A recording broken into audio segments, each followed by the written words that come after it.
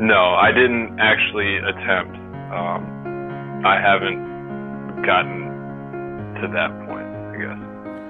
The courage, the strength that it takes to be open and honest about this. Instead of just, blaming myself that he's not here anymore. I was prepared to shoot myself. And I called my family to sort of say goodbye. To be honest, I was scared reaching out for help because I was like, this could totally ruin my career. Somebody to have a more proactive approach, and that he was coming to me to be that person. They had found him, and he committed suicide. I just started screaming. I just felt responsible. Hello everyone, Timothy Lawson here, host of the One Too Many Veteran Suicide podcast, and it's been well over a year, I believe, since I last left you with something. I was really unsure if I was ever going to come back to this project to release material. Yeah, July 16, 2016 was the last time I released an episode. Opportunity has come around to have another conversation. I don't know if, I doubt this will be routine, but I also really don't think that this is a subject that I will completely remove myself from. I think it's important to continue having these conversations. And so, I have the platform and I'm going to do it. This episode comes because someone asked me a very important question. I was talking about suicide prevention. I mentioned that one of the most important things is understanding and knowing that you matter. And a young lady came up to me asking me, I understand that makes sense, but what if you don't believe them? What if you struggle to believe the idea that you matter? It was the first time someone had directly asked me that question. I know it was a really important one. That she asked me this question about 2 months ago. It took me about a month to finally wrap my head around what I want, or wrap my head around the idea. So I brought on a couple of my friends, Michael Buhn and Corey Christman. They have both been on this podcast before, sharing their own stories and insights. So they are not new to the subject. And we are on Twitter at One Too Many Project. That's ONE, the number 2 Many Project. And we also have the website onetoo-many-project.com, spelled the same way. Please let us know your thoughts, and I hope you get something from this conversation. Hopefully it won't be another year before we put out another valuable episode like this. Enjoy. All right, fellas. Here's what we got. Last month I partook. Help me out. Partook it. There we go. Pardon. I participated. I participated. There we go. I participated in a series of professional development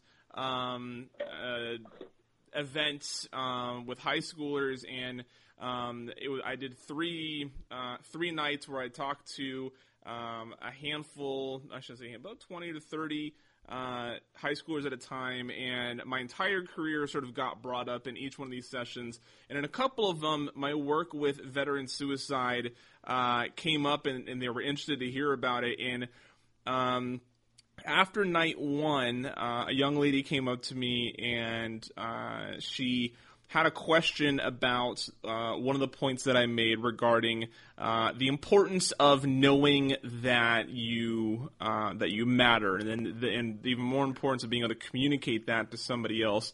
So here's I told her when she asked me, I was like, I want to think about this. Send me an email asking me this question again, so I remember to answer you.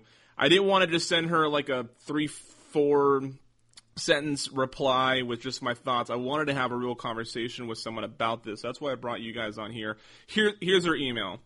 I too suffer from depression, and I remember you saying that that's something that has helped yourself and people that you know is to have people around you tell you that they love you and appreciate you.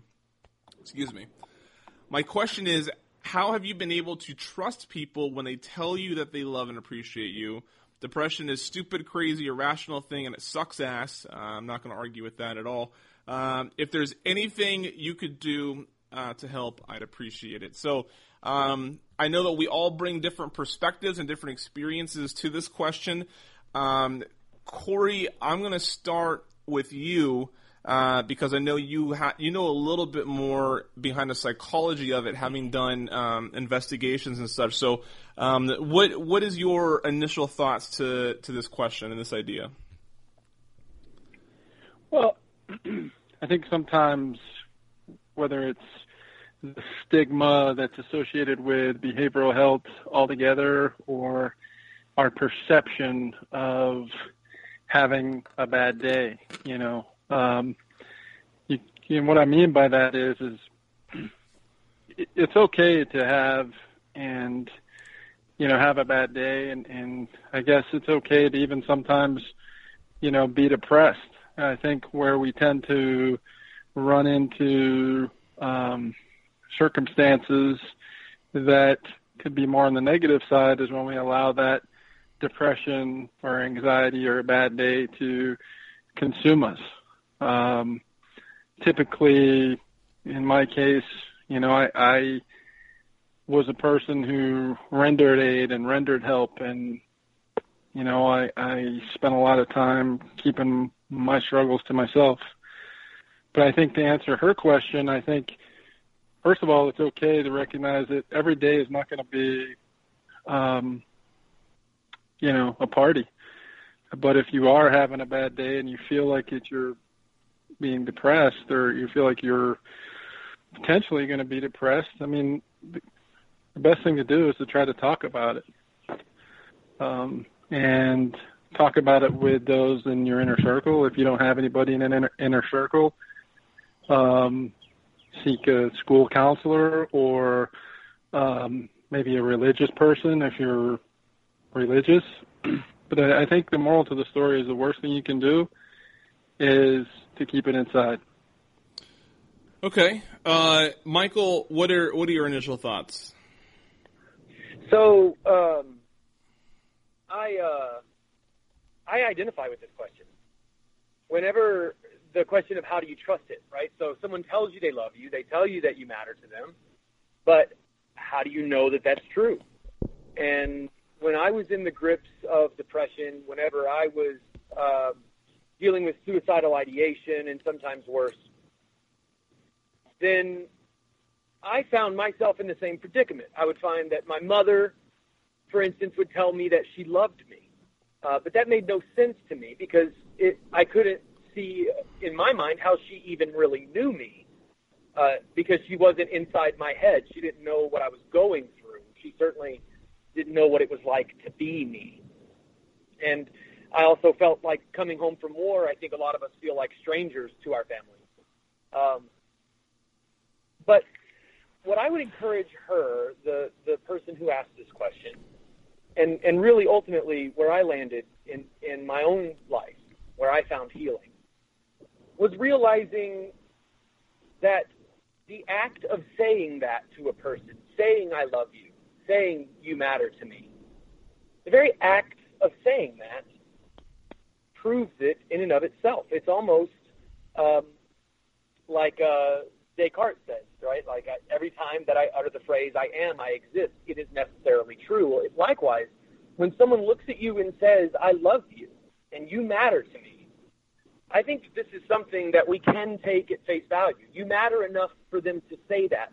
And what I landed on was, even if my mother doesn't really know me, like she knew the little boy she gave birth to, even if she doesn't know me the way she intimately knew me when I was 12 years old and I had no secrets from her, the fact that she still loves me unconditionally enough to so is almost a greater act of love.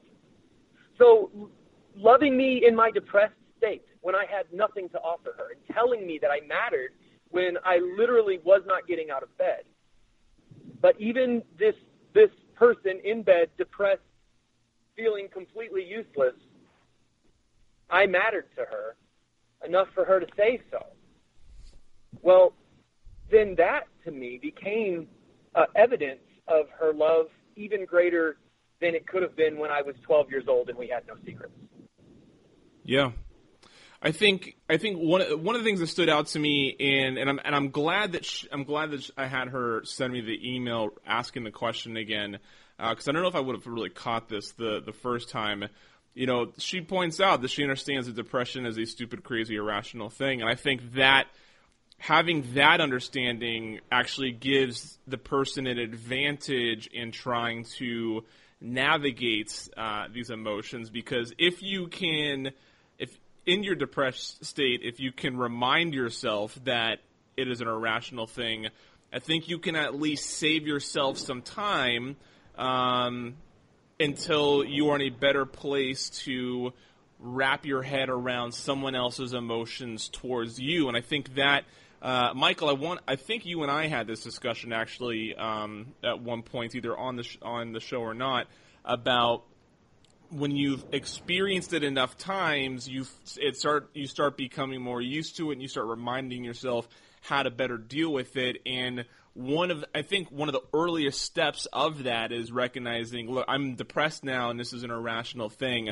I can't take myself too seriously at this point. And then I think on the other side, I think there's, to your point too, on, you know, they at least said it, and that means something.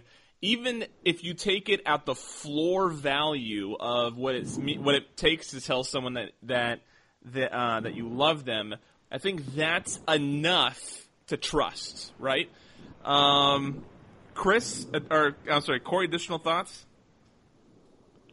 Yeah, I mean, I think, you know, you've touched on a lot, and I apologize, I didn't.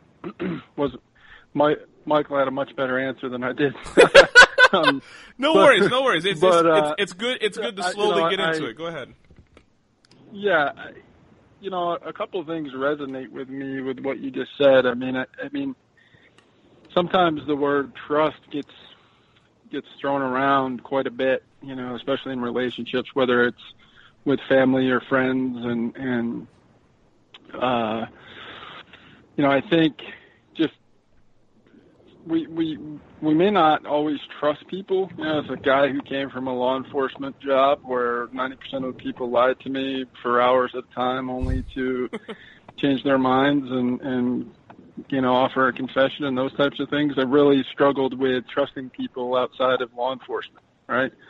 But when you think of it from a situation like the young lady who contacted you, to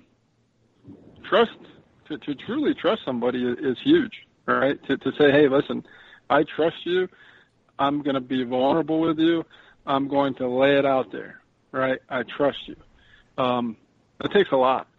And maybe you never get to that complete level of trust with your classmates or even your teachers. But if you've got someone who's looking you in the eye and who's communicating with you, you might not trust them, but if they're willing to listen, you know, more than they are willing to talk, that's probably someone you should invest time in and see if a trusting relationship could be established. You know? Yeah, no, that is an excellent point, and one that I'm going to remember moving forward is, you know, whether or not someone understands, whether or not someone can give you the right emotion or the right, you know, words of affection, and, you know, whatever it is you're looking for, if they are showing that they're willing to invest time and energy into at least listening to you and being with you, helping you understand what's going on, even if that's at a small, you know, even if their window of opportunity is small, I think recognizing that and understanding that, you know, that is just as powerful as some of the words that could be coming out of their mouth. Definitely something to remember when experiencing depression. Michael, anything else? Yeah, the last thing that I would like to add, and I would like to, first of all, echo exactly what Corey just said. That's great. The other thing, though, is that I find that when I find myself in a depressed cycle, I try to lean heavily on logic because I know that I can't trust my own mind. And so when I say logic, I literally mean the rules of logic, right? Logic with a capital L. And there's a simple fact about other people's feelings, and that is that people are incorrigible about their own feelings. So I cannot argue with you. I have no grounds to argue with you about what you feel. So when someone says to me that they're happy or when they tell me that they're sad, I can't say, no, you're not. I have no grounds to do that. People are experts on their own experience. So, in the case of this young lady, whoever is looking at her, a friend or a family member saying, you matter to me, you can't say, no, I don't. When my mother said, I love you, it was completely illogical for me to say, no, you don't.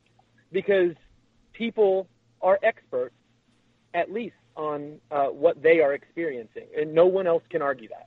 So when I look at you, Tim, and I say, from time to time, you and I check in with each other. And when I check in and I say, hey, I just want to remind you that you're my friend and you matter to me, there is no one in the world who can refute that claim. No matter what they feel in their own hearts, they can't refute it. So I would just encourage everyone who's feeling that or goes through that to remember that. When someone says they love you, you have no grounds to argue that. Yeah. I think that maybe, one thing that maybe gets, I won't say lost in translation, but maybe something that's worth noting in the when I tell people that, some of the discoveries or, things that I've learned from the One Too Many project was, empathy and purpose, stuff like that. And, the final one was understanding that you matter. And then I usually communicate that through telling other people that they matter. But, I use tell as a simplification of expressing, right, and showing. So I think that, like anywhere else in life, right? So let's take ourselves out of the scenario of being depressed. Let's put ourselves in a business situation or a friend situation or whatever, and someone tells you they want to do something with you, or they feel a certain way for you, or they should give you some sort of expression. Generally, in those situations, we quickly rack our brain for evidence for that statement to be true, right? And that's something that I think that even though depression is a rational state, you can still, it's it's illogical, like you said, to refute something that is evidence based, and that's something that you can't dispute the way they feel. If someone told me, hey, I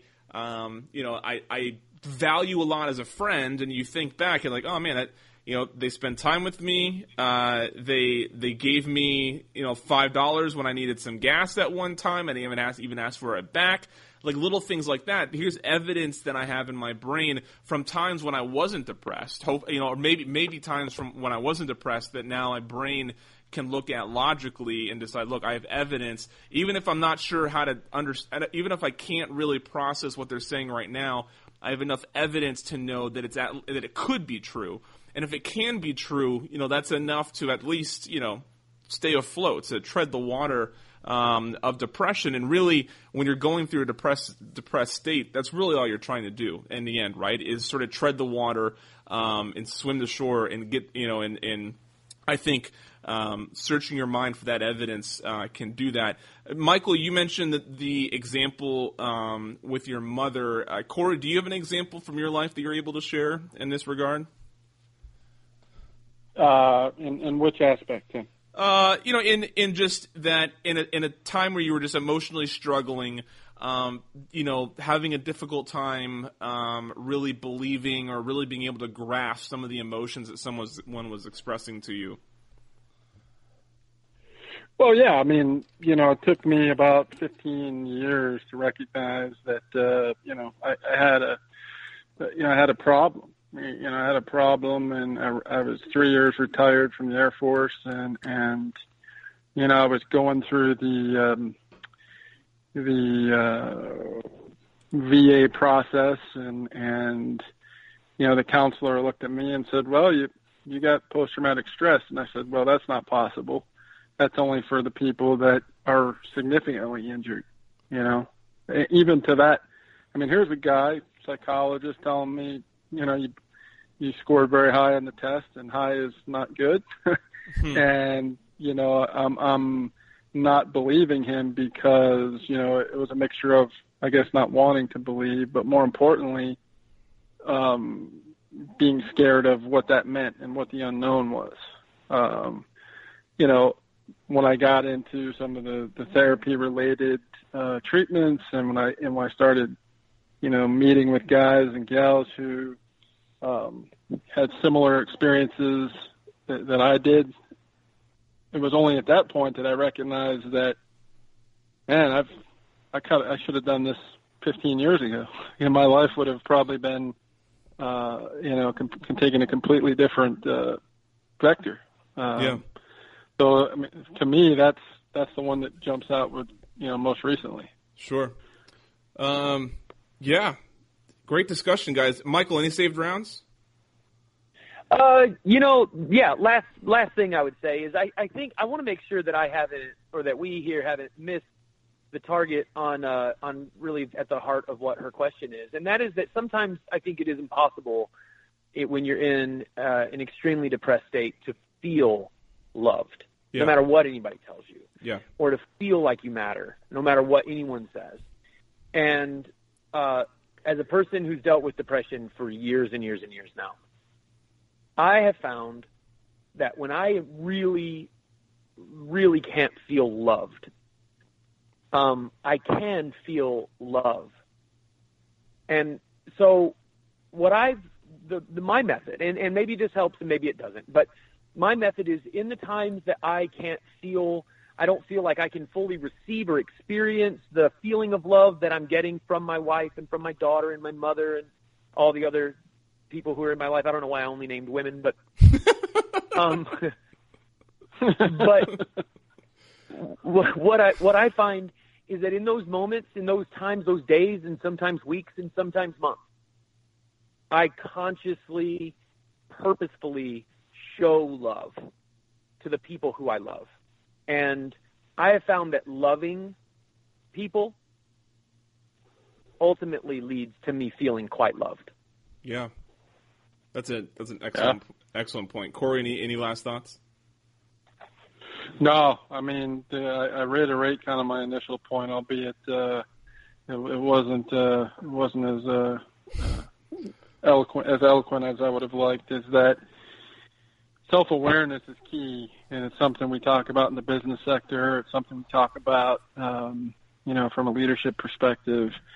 But recognizing in yourself, whether you're a young adult in high school or, someone who's much older, kind of beginning to understand who you are as a person behaviorally, emotionally, psychologically, can be helpful. Understanding that maybe there are certain triggers, and those triggers can be people, situations, circumstances that result in you feeling poorly or negatively or even depressed. And if you can start to,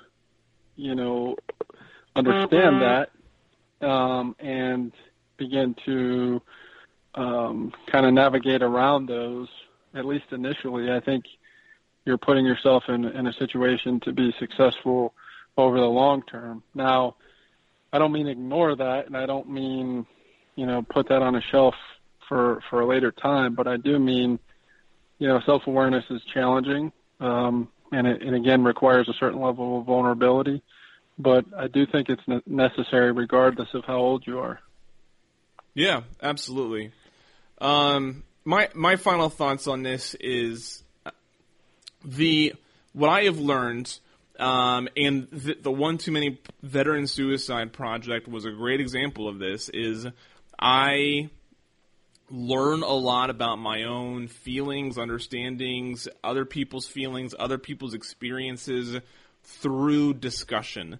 And that's why when this question was brought to me, I didn't want to just think about it and write an email, that I wanted to have a conversation with people to really process it. I'm an extrovert, so I process a lot of things while I'm talking. I know some people are introverts, and when after the discussion, they go back and they let themselves, reset and process things. But either way, the discussion, the expression, even if you're doing most of the listening, if you're doing most of the talking, it doesn't matter. It's the dialogue, the back and forth, the sharing of human experience that can really help you understand a complicated thing like depression. And so I highly suggest to everybody that's listening that if you don't understand what's going on, I promise you are in stone's throw away from someone who is experiencing the same complicated shit that you are. And it's a different complication. It's a different scenario. It's a different way of thinking. It's a different challenge.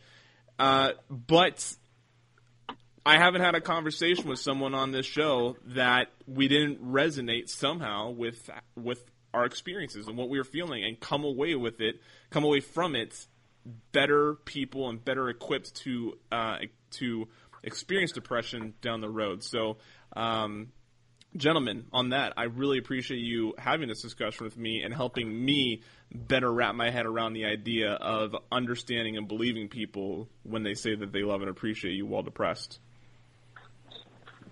On a personal note, this has been a very good reminder for me as well. And I genuinely appreciate being a part of it. Yeah. Yeah, thanks a lot, Tim. Yeah, of course.